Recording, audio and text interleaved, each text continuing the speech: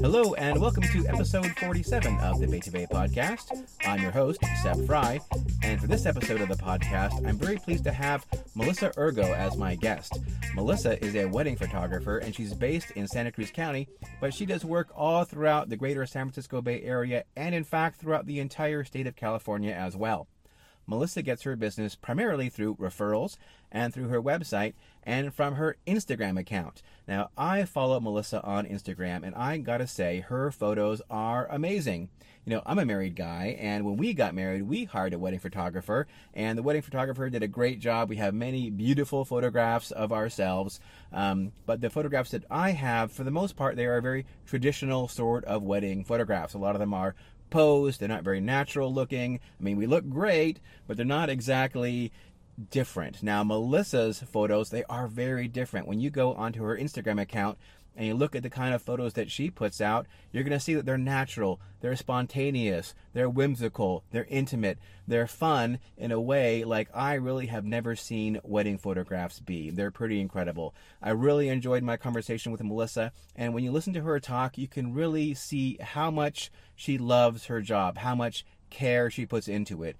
So if you're thinking about maybe getting a wedding photographer or becoming a wedding photographer, or just kind of want to know about, you know, what it takes to be that kind of independent artist, because that's exactly what she is, you really want to sit back, relax, and listen to what Melissa Ergo has to say. So, Melissa, how you doing? I'm doing good. How are you? I'm okay. I'm very happy to be here with you. I've been wanting to have you on the podcast for a very long time, so I'm glad we're finally able to make it happen. Well, thank you for asking me. I'm really sorry that it took me so long to get in touch with you about it. Well, you're a victim of your own success, right? So, you know, I like to start off my podcast by having the guests tell me a little story. You have a little story you can share with me? Yes, I do. So, when I was a kid, I was super shy and awkward, and my mom played a huge role in really forming my sense of adventure and my ability to interact with the world around me in a way that, like, helped me feel less awkward in my own skin. And she was also a photographer. And growing up, the home that I lived in, the walls were covered in photos that she took. They were beautiful black and white photos from places that she traveled, like Asia and Middle East, and they were all street scenes and environmental portraits of people that were shopkeepers and or just random people hanging out in the streets. And I was always really fascinated by them because they were beautiful, and also it took so much like gutsiness to go out and get those photos. And so when I was about 15, I got to go with her and my dad to Egypt. And it was a unique trip because my dad was in business meetings most of the time, so I got to go around with my mom and experience the way that she traveled. And I found out that she has this whole secret life when she travels that my dad didn't know about. And so we were staying in Cairo, and the day that I really remember, the first thing that we did was we left Cairo and we went out to Giza to see the pyramids, and we found these guys that had these Mustangs, and my mom, and they were offering to take people around the pyramids on the Mustangs.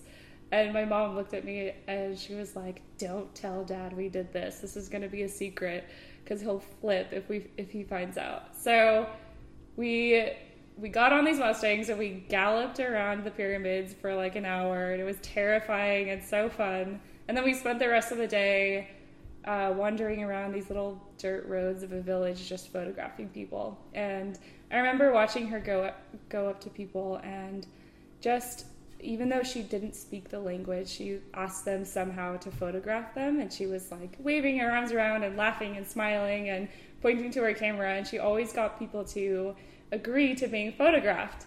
And it was such a cool way for me to experience a different culture, and it really opened up my world and my mind, and inspired me to use photography in that way too, as a way to connect with the world around me.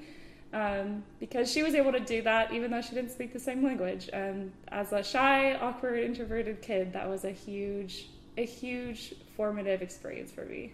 Wow, that is a terrific story. Okay, good. That is easily one of the best stories we've had here Wow. on the Beta Bay podcast. That is really cool. I love that. So that really, I just find that fascinating because I'm picturing in my mind the walls of your house and seeing all those black and white photos from around the world. Yeah. I spent a lot of time looking up at those photos and just wondering how she got them, and it was cool to experience firsthand. Now you know how. Now I know. Now you know how. So where did you grow up? Where was that house? I grew up in Walnut Creek, which is a little suburb in the East Bay. Really kind of boring town, but a nice place to grow up and have a family. Yeah, I'm from Berkeley, so I've been to Walnut Creek many times. So what was childhood like in Walnut Creek? Was it just white picket fences and everyone had 2.25 kids? Or? Yeah, just about. It was a very, very boring town where nothing really exciting happened, and very safe. I'm glad that I grew up there. There was a lot of great things about it, but I couldn't wait to get out and experience other things. Right, exactly. A good little nest, to grow your wings before you fly off. So when you flew off, where'd you go to college? Did you go to college? Yes, I went to Seattle Pacific University in Washington. Ooh, that's a Christian university, right? SPU? Yes, yeah. Yeah, so, interesting fact, when I was younger man, I was working at a salmon cannery in Alaska, and my good buddy Jonathan Shaw, you know Jonathan Shaw, do you? I know a Jonathan Shaw, actually. Really? He went to SPU? Yeah. Yes. It's probably a different You know one. Jonathan Shaw? I don't know. I don't know if it's the same he one. He was a lot younger than me. Could be the same Jonathan Shaw. Was he tall and skinny? We're friends. He was not super tall, but he was skinny. Interesting. Yeah, he was... Yeah, skinny for sure. Well, we're friends on Facebook. Well, Jonathan now Shaw I'll have and to I. find out. I'm going to go and look. Wow. So anyway, he went to SPU. Wow. So you went to Seattle to go to SPU, and what did you study at SPU? I studied art and art history, and all I cared about was making art and learning about art. And I went into college with a very naive mindset about that. Right. Well, that's okay, because college is not really about what you study so much as the experience, right? Exactly. Yeah, exactly. So are you an art history major? Is that what your major was? It was mostly studio art, and then I added on art history toward the end because I really wanted to have that extra oomph. An art degree doesn't carry a lot of... So you have an art degree with like a minor in art history? Is that what that is? It was a double major. Double major? Yeah, so I spent a little bit of extra time in school to get that in. All right, very good. So studio art meaning like you were like doing like sculptures or paintings, or what were you... Yeah, it was a little bit of everything. I took a couple photo classes. I did oil painting. I did figure drawing, sculpture. They kind of make you do a little bit of everything, and I never really got to focus in very much on one thing. Right. Well, it's undergrad, right? Yeah. You could go on to Florence or whatever for your master's, I guess. Yeah. So you finished up SPU, and then you were there for maybe a year extra, or how long were you there at SPU? I took an extra quarter there. Oh, that's it. That's an extra quarter. Yeah. Okay, very good. So then you're a fresh graduate. You got your degree. Then what'd you go and do? So I thought that I was going to be working in the museum world, and I wanted to get a little bit of extra education in that department before really going for that. And so I did a term at St. Andrews University in Scotland, and they're really well known for their art history school. And I went, and it was a great experience, but I decided that I really disliked the art world and it was not for me. So I came home and I got a job at Banana Republic, and I was like, what am I doing with my life? And that's what I did after college. Banana Republic, right? Yes. So which shopping mall were you in? Which one? Oh, I was in Broadway Plaza in downtown Walnut Creek. Downtown Walnut Creek, Yep. Back to base. So. Back where I started. All right. So how did you end up living in beautiful Santa Cruz, California? Well, I moved back to Washington and Oregon for a while, and I loved being up there, but I really wanted to be closer to my family. So about 4 or 5 years ago, I decided to move back to California, but I didn't want to live where I grew up. And Santa Cruz had always been interesting to me because I grew up going to summer camp here near Boulder Creek. And Camp Harmon, which camp did you go to? Camp Hammer. Camp Hammer. Okay, Yeah, very good. so- All right. That's how I chose to come back to Santa Cruz. I just love being surrounded by natural beauty and interesting people. So how many years ago was that you moved back to, or came to Santa Cruz, I should say? I think it was about 4.5 years ago. 4.5 years Yeah. ago. All right. So you said your mom was a photographer, and when did you actually start like doing like photography for your own purposes?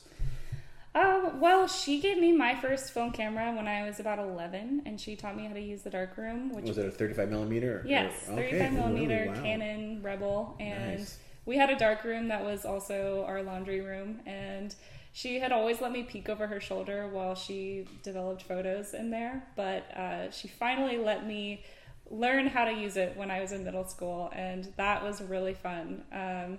It wasn't, to be honest, photography wasn't really my favorite medium for a long time, but I did it for fun. I used photography to hang out with friends and just have an excuse to do something weird and fun, do some weird photo shoot with them.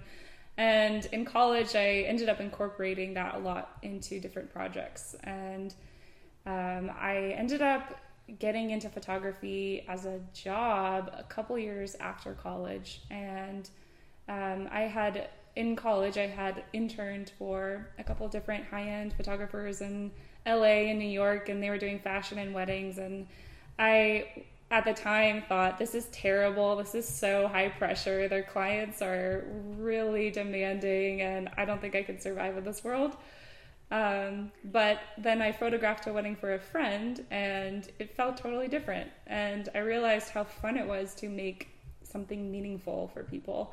And so when I was 23, I just realized after working for a while at Banana Republic, I was like, I need to do something meaningful that makes me happy. And I ended up making a website and just putting myself out there as a photographer and spending a lot of time trying to build that up. And that was about 7 years ago now.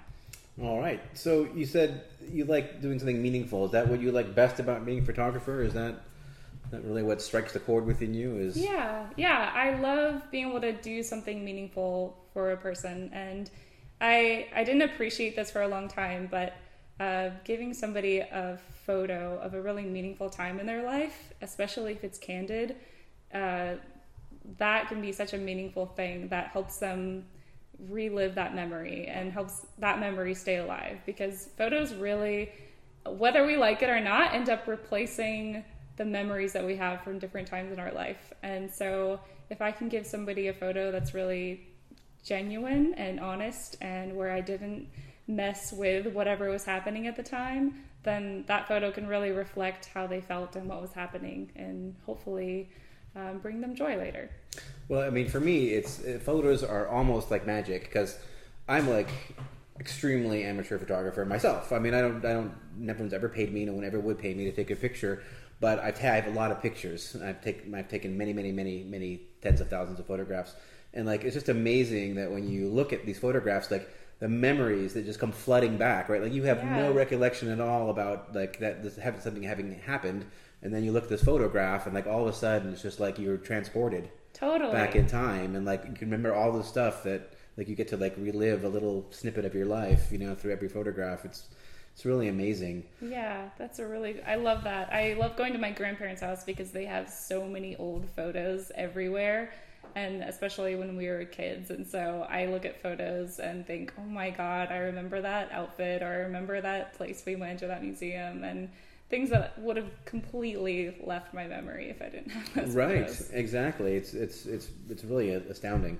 What is your niche in photography, for those who don't know? I shoot weddings and elopements, so I work So I only work with couples. I've done a lot of different types of photography, and I found that working with couples is the most rewarding and fun. It's such a cool, important time in somebody's life when they're getting married, and I love weddings specifically because it's so much more than about a person's marriage. It's about all of the people that matter to them in their life coming to one place at one time, and it's just a really cool intersection of people and chapters, and to be able to photograph all of that converging is a really powerful, cool thing. Right, for sure. So, I mentioned I'm kind of, photography buff for a little bit. Tell me about your cameras. What kind of cameras does a professional photographer use, like yourself? Well, I use two Canon 5D Mark IVs, And I also use 2 Fuji X-T3s, and they're little mirrorless cameras. So those are those micro four thirds? Is that what those are? Those Fujis? Yeah. So they're really light and small and fun to use, and yet they have really incredible quality. So I used to use only Canons at weddings, and now I actually carry 3 cameras with me to weddings. I have 2 Fujis and 1 Canon, and it's ridiculous, but that's what I'm doing right now. Well, back in the old days, people would carry like 10 cameras with them, and each one would be loaded with like a different speed of film for whatever they had to use. Yeah, you have to have the film ready. Right, ready to go. So it's sort of off topic here, but like I have a Lumix, a Panasonic Lumix Micro Four Thirds mirrorless camera. So like, what's the big benefit of mirrorless versus mirrored? Like, I don't understand the debate. I think in a lot of ways it comes down to personal preference, but the smaller sensor size allows you to have a smaller camera and smaller lenses, and it's travel friendly, it's light, it's more fun to use. My bigger cameras, the Canons that I use, they're great and they make beautiful images, but they're huge, and the lenses that I have to use with them are also huge as a result, and it's tough to travel with them, and it's also tough to kind of blend in if you're trying to take candid photos. So I find that the mirrorless cameras are really great because you can really blend in. They're easy to carry. They don't hurt your hand when you're shooting all day with it.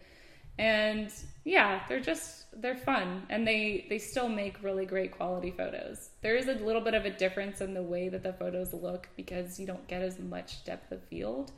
Of field, that's the critical differentiator between the two.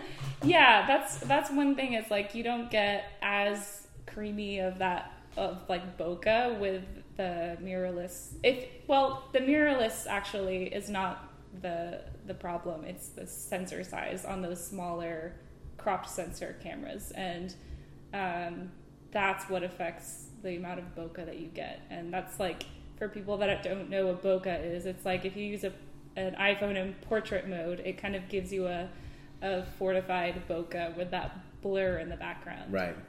So a full frame mirrored SLR is preferable for getting that realistic bokeh effect. Yeah, it gives you a deeper, like more pronounced bokeh. So I'm not going to get that on my Panasonic Lumix, whatever it is that I have. You could. I've never used that camera. You can get it.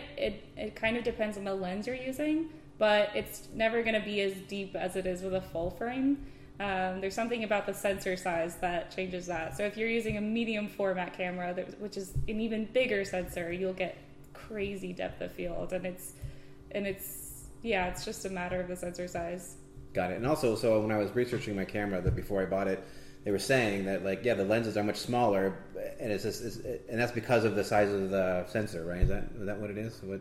Yeah. If with the sensor being smaller, you can have tinier lenses. Right. So like I have like a 200 millimeter lens, but that's equivalent to like a 350 millimeter lens for a DSLR or something. And that's cool. Like you that. don't have to carry around this huge thing. Right. Well, I do have 2 lenses. I have a wide angle and more of a telephoto one.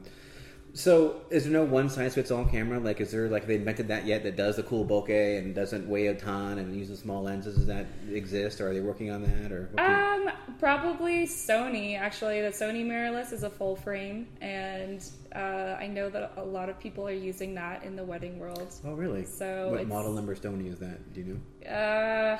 I don't know because you're a Canon person. Yeah, so, oof, but it's like, it's mirrorless, so it's smaller, but the lenses are still a little bit bigger than you would if you were to be using a Fuji crop sensor.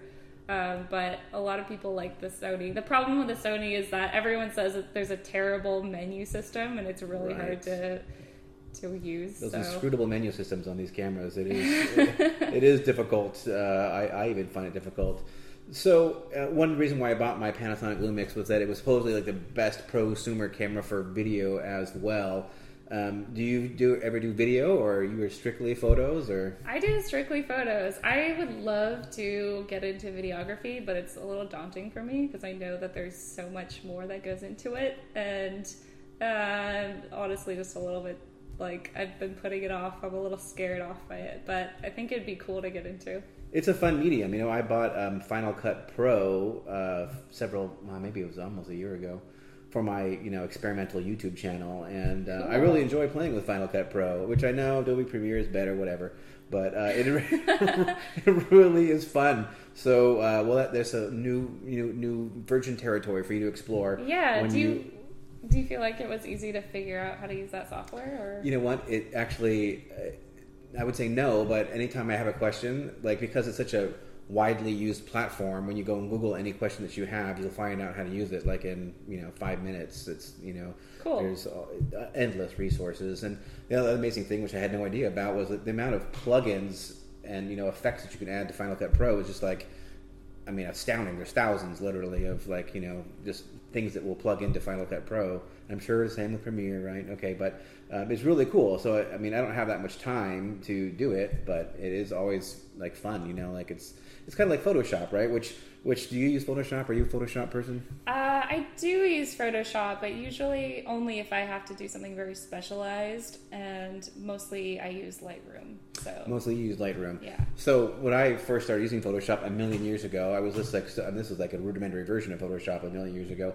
I was blown away with all the different stuff that you could do, right? Yeah. There's thousands of things you could do, and it's art essentially, right? It's working with Photoshop is art. So that's what you use, though. You use Lightroom. Yeah. So what's good about Lightroom? Lightroom is great for handling a ton of photos and making basic edits to them. You can't do all of the super specialized effects that you can do with Photoshop, but it makes it easier to organize your photos from a wedding and edit them all and see them all in one place. And when I come home from a wedding, I'll have anywhere from 4,000 to 10,000 photos to look through, and so Lightroom is really helpful.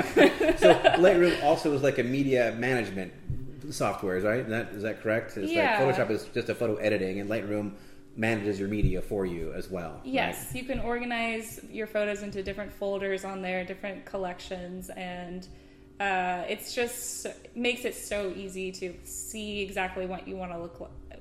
It makes it so easy to see exactly what you want to look at any given time. You don't have to go through and open individual files. Right. Okay. All right. Very good. Now, you are pretty successful, I think. It appears to me you seem quite busy, and I've been wondering how you find all your clients, because it's kind of like a niche. There's no billboard. This is Melissa Ergo, photographer, on the way home from 17, right? So how do you find your clients? Right now, it's kind of evenly split between people finding me from Instagram, from Google searches, and word of mouth referrals. What do you say the breakdown is between those, if you had to guess? I kind of think it's actually pretty even between the three. Okay. And I'm actually getting more people finding me from Pinterest this year, which is interesting. I'm not sure if I've had actually anybody book me that found me that way. Are you on Pinterest? Do you have a Pinterest page? I am on Pinterest and I barely use it, but right. Things get out into the Pinterest universe and somehow people It's easy find to me. share pins, I think. Yeah. I have a Pinterest account which I never use. But so do you do Google AdWords, or how are people finding you on Google? I used to do AdWords, and I'm not sure if it actually got me any business. I don't do any advertising now, so I really worked hard on making my site show up on the first page of Google. I don't know if it's actually showing up on the first page of Google right now. It's changes from day to day. Well, what are your keywords? My main keyword is Santa Cruz wedding photographer. Santa Cruz wedding photographer. Yeah. Okay. So people find me organically just on typing in Santa Cruz wedding photographer. And something that has led a lot of people to my site this year has been a blog that I posted about Santa Cruz wedding venues, and people have found that very useful, and that's been nice to be able to get all of that traffic. Right, so that's what we call long tail marketing, right? Have you heard that before? Long tail marketing? Yeah.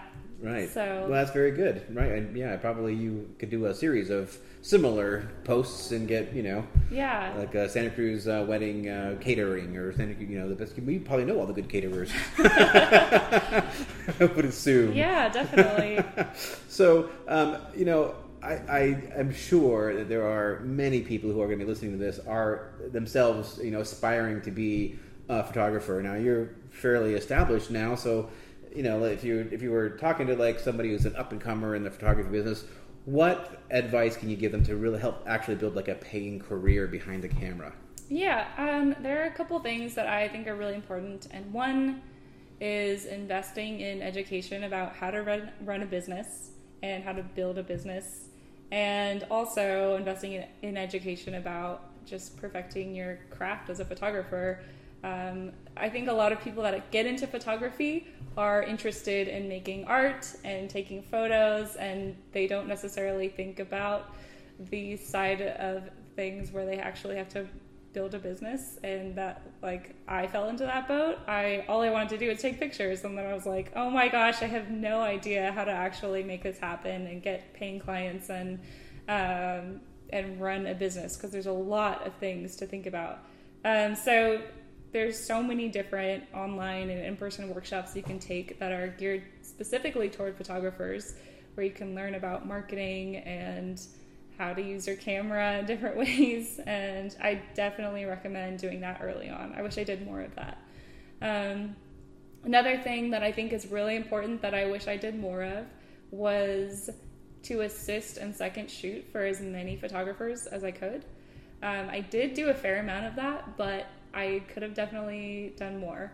And I think that working with other photographers was some of my best education, actually. It's just seeing how other people work, seeing how they run their businesses, seeing how they interact with clients, being able to ask them questions.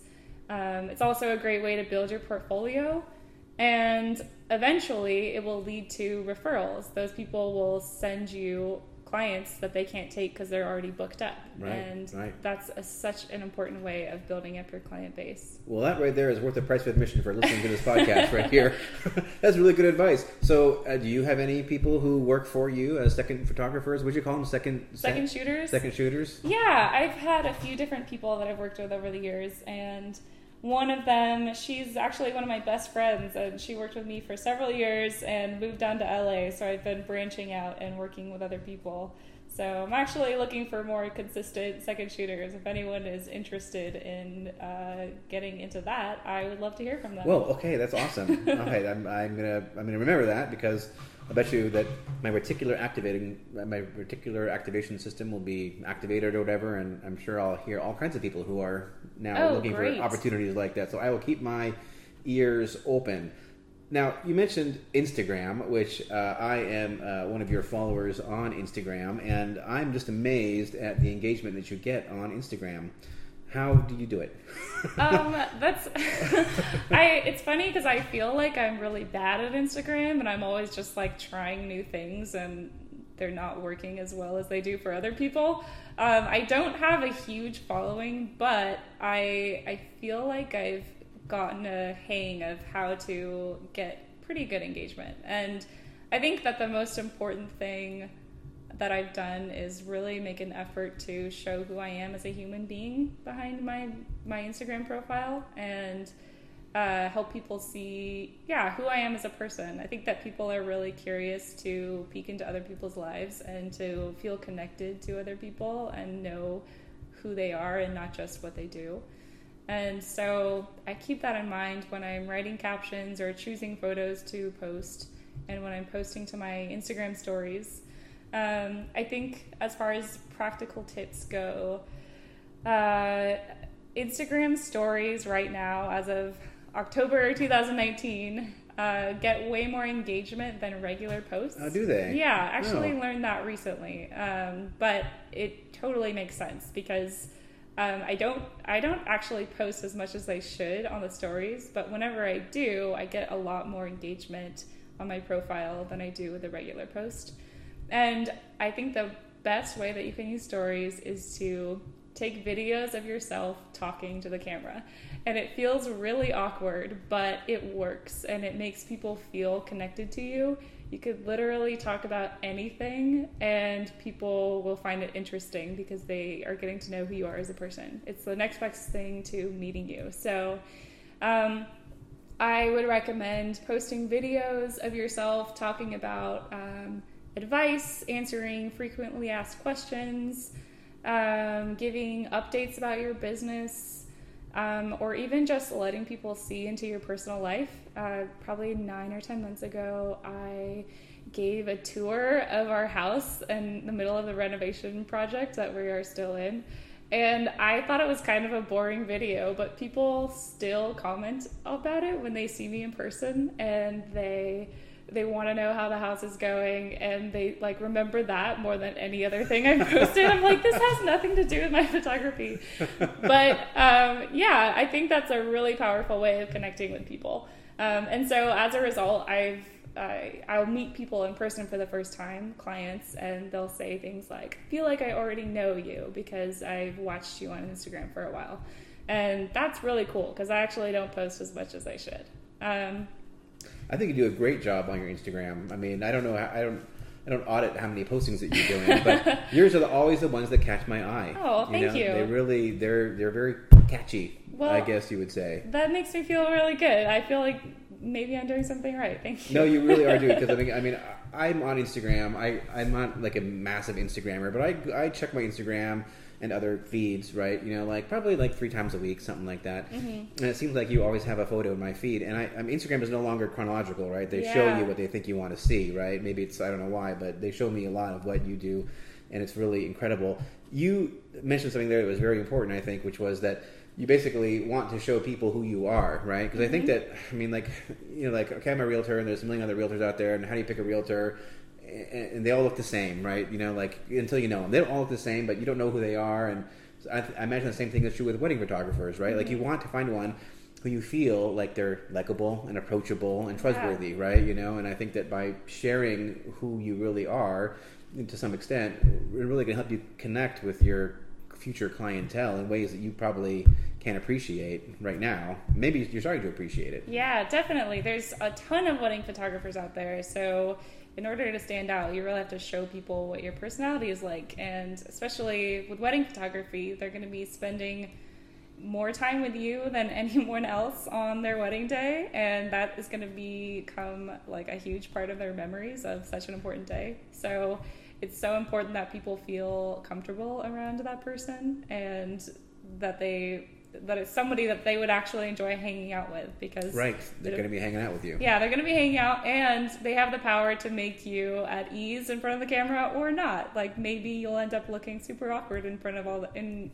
all the photos, because if you feel awkward, you're going to look like it. You look like a mannequin, right? Yeah. You know, which that's the thing. Like, we had a photographer for our wedding, and they're lovely photographs, you know, but I really feel they were staged, right? I mean, like, they were staged photos. Maybe your photos are staged too, but they don't look staged. Well, I'm glad. They look natural, right? They look like a couple in love having the best day of their lives. That's what I really go for. I don't stage anything. I take a really photojournalistic approach.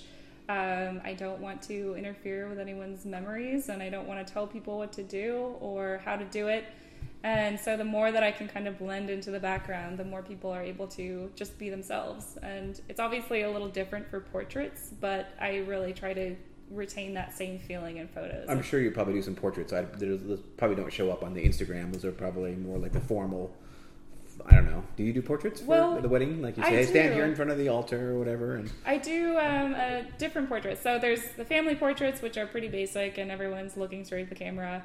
And then there are a couple portraits, which will take a few basic formal photos of them just looking straight at me. But most of the time I spend with them during portraits is getting them to interact with each other in a way that's natural.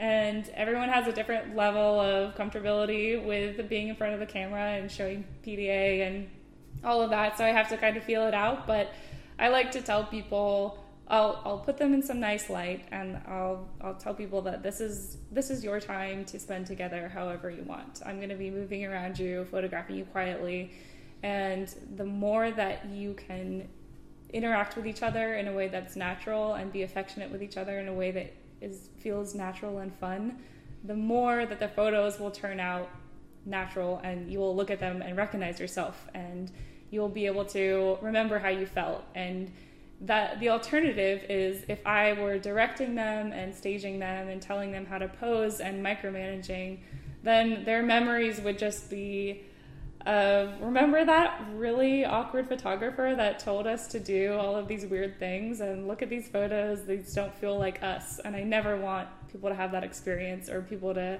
look at their photos and think that. Yeah, exactly. So you're saying you don't tell people what to do. Maybe give them a little coaching session, like in the morning of or whatever, and then you just sort of fade into the background and just sort of like, bob and weave around them and are just there for the shot. Yeah. It's mostly, throughout the day, it's mostly candids, and then the photographs during portraits are like candid-ish. As much as I can, I try not to tell them what to do, but I'll give them encouragement and give them suggestions depending on how awkward they feel. But it's a constant challenge trying to figure out how to make people comfortable in front of the camera. Well, plus it's a dynamic situation, right? I mean, there's lots of things going on at that same time, right? And like all the people, the family, the rush of emotions and all that, right? Yeah, it's a definitely. highly charged day. Oh, yes. So, what's the coolest wedding that you've ever been to as a photographer? I've been to a lot of really cool weddings, and I think that the ones that stand out to me the most are where the couple just made the day completely theirs and didn't worry about following tradition.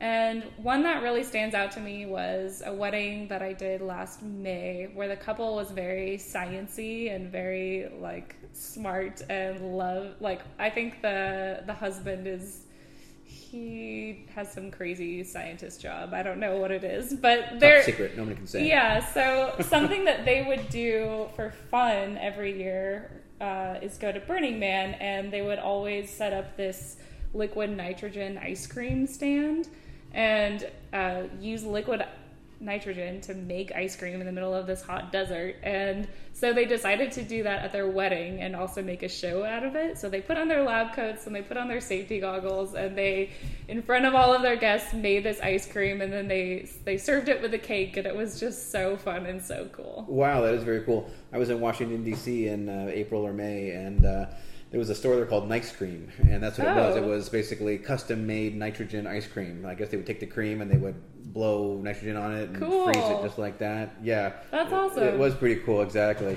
So you may have heard about this thing. It's called the Bridezilla. Do those actually exist? I mean, what is that like? I mean, is that a real thing, or is that just... Yes, it is. I feel lucky in that I have gotten mostly really great, easygoing clients. But the thing that people don't really tell you is that there are also groomzillas. Groomzillas. I was just going to say, where's the groomzillas? Yeah, you never know how people are going to demonstrate their stress on their wedding day. And so I think that I'm a pretty calm, patient person, and I have a good personality for dealing with those situations. And like I said, I'm lucky that I've gotten mostly really easygoing clients, but I've definitely experienced some doozies that I have had to work through in therapy, believe it or not. Really? Yeah. Wow, I can believe it. I'm not sure how much I should talk about that on the mic, but... No, sure. Okay, but it is a real thing. It's a real thing. You're not just imagining it. But there are also groomzillas, too. So yes, definitely. That's very important. We should not forget the groomzillas at all. Now, you yourself recently got married. What can you share with us that, was your experience like as a bride yourself and being photographed? How has that, affected your work now? I feel like I can empathize so much more with couples on their wedding day, having gone through that. I never experienced emotions the way that I did on my wedding day.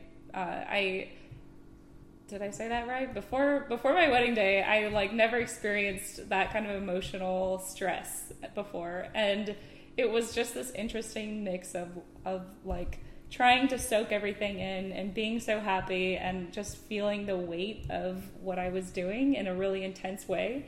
And so now I can look back on that and go forward into other weddings and realize, okay, this is a huge, heavy day. I'm going to make sure that I'm not going to be asking too much of the couple. If I have questions or problems, as much as possible, I'm going to be going to other people about them, because the more that I can leave the couple alone and let them just enjoy their day, the better.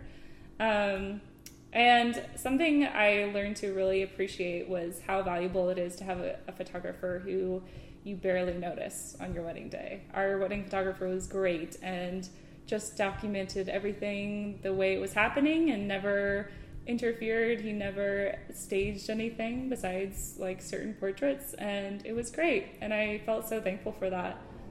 How did those photos come out? Have you seen them yet? Yes, they're awesome. They were so fun to look through. We got them actually a couple weeks ago, and we laughed and cried, and it was so cool because we got to see things that we didn't see the day of. Like my little sister, who is 12, she was wearing basketball shorts under her dress, and she at one point tied her dress into a knot so that she could climb up the beam in one of the beams that was in the barn. And my uncle said that he would give her $20 if she climbed to the ceiling. So she tied her dress in a knot and climbed to the ceiling, and did that apparently a couple times. And we totally missed that. So it was really fun to see the photos. Right on. All right. Well, before we wrap it up here, let me just ask: is there anything that I didn't ask you that I should have asked you? I don't think so. I can't think of anything else to talk about. Well, you've done a very great job so far, but how do people get a hold of you if they wanted to reach out to you to have you come and do their wedding? How do they find you? Well, my website is melissaergo.com, MELISSAERGO, and my Instagram is the same, Melissa Ergo. You'll find me hanging out on Instagram mostly. I'm also on Facebook, but I'm not really there. Right, and Pinterest.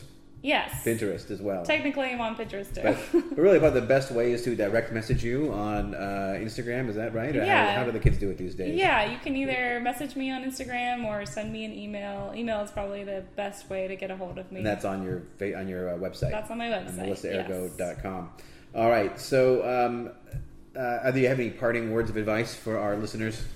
Oh, gosh, I didn't think about what to say for this part. I would say if you're looking to hire a photographer, make sure that they're going to make you feel comfortable, and that they're going to focus on giving you a good experience and not just pretty photos, and that they're going to help you find a way to get meaningful photos and not just pretty photos. Right, have a good experience, right? I think Yes. that's, because you don't want to have a photographer come and basically, direct your wedding, right? Yes, that would be the absolute worst. Right, so find a photographer who will do what you do, sort of set back into, fade back into the scene and just work silently. I guess mostly silently. To click. Well, I try not to be creepy and hovering around people, just photographing silently. But yeah, for the most part. Right. All right. Very good. Okay. Well, Melissa, thank you so much for making the time. I really appreciate it. Well, thank you so much for having me on here, Seb. All right. We'll talk to you later. All right. All right, that wraps up episode number 47 of the Beta Bay podcast. I really hope you enjoyed listening to my conversation with Melissa. I just find it like a breath of fresh air to hear from somebody who is so clearly thrilled to be doing the work that she is doing, and it really shows in her product.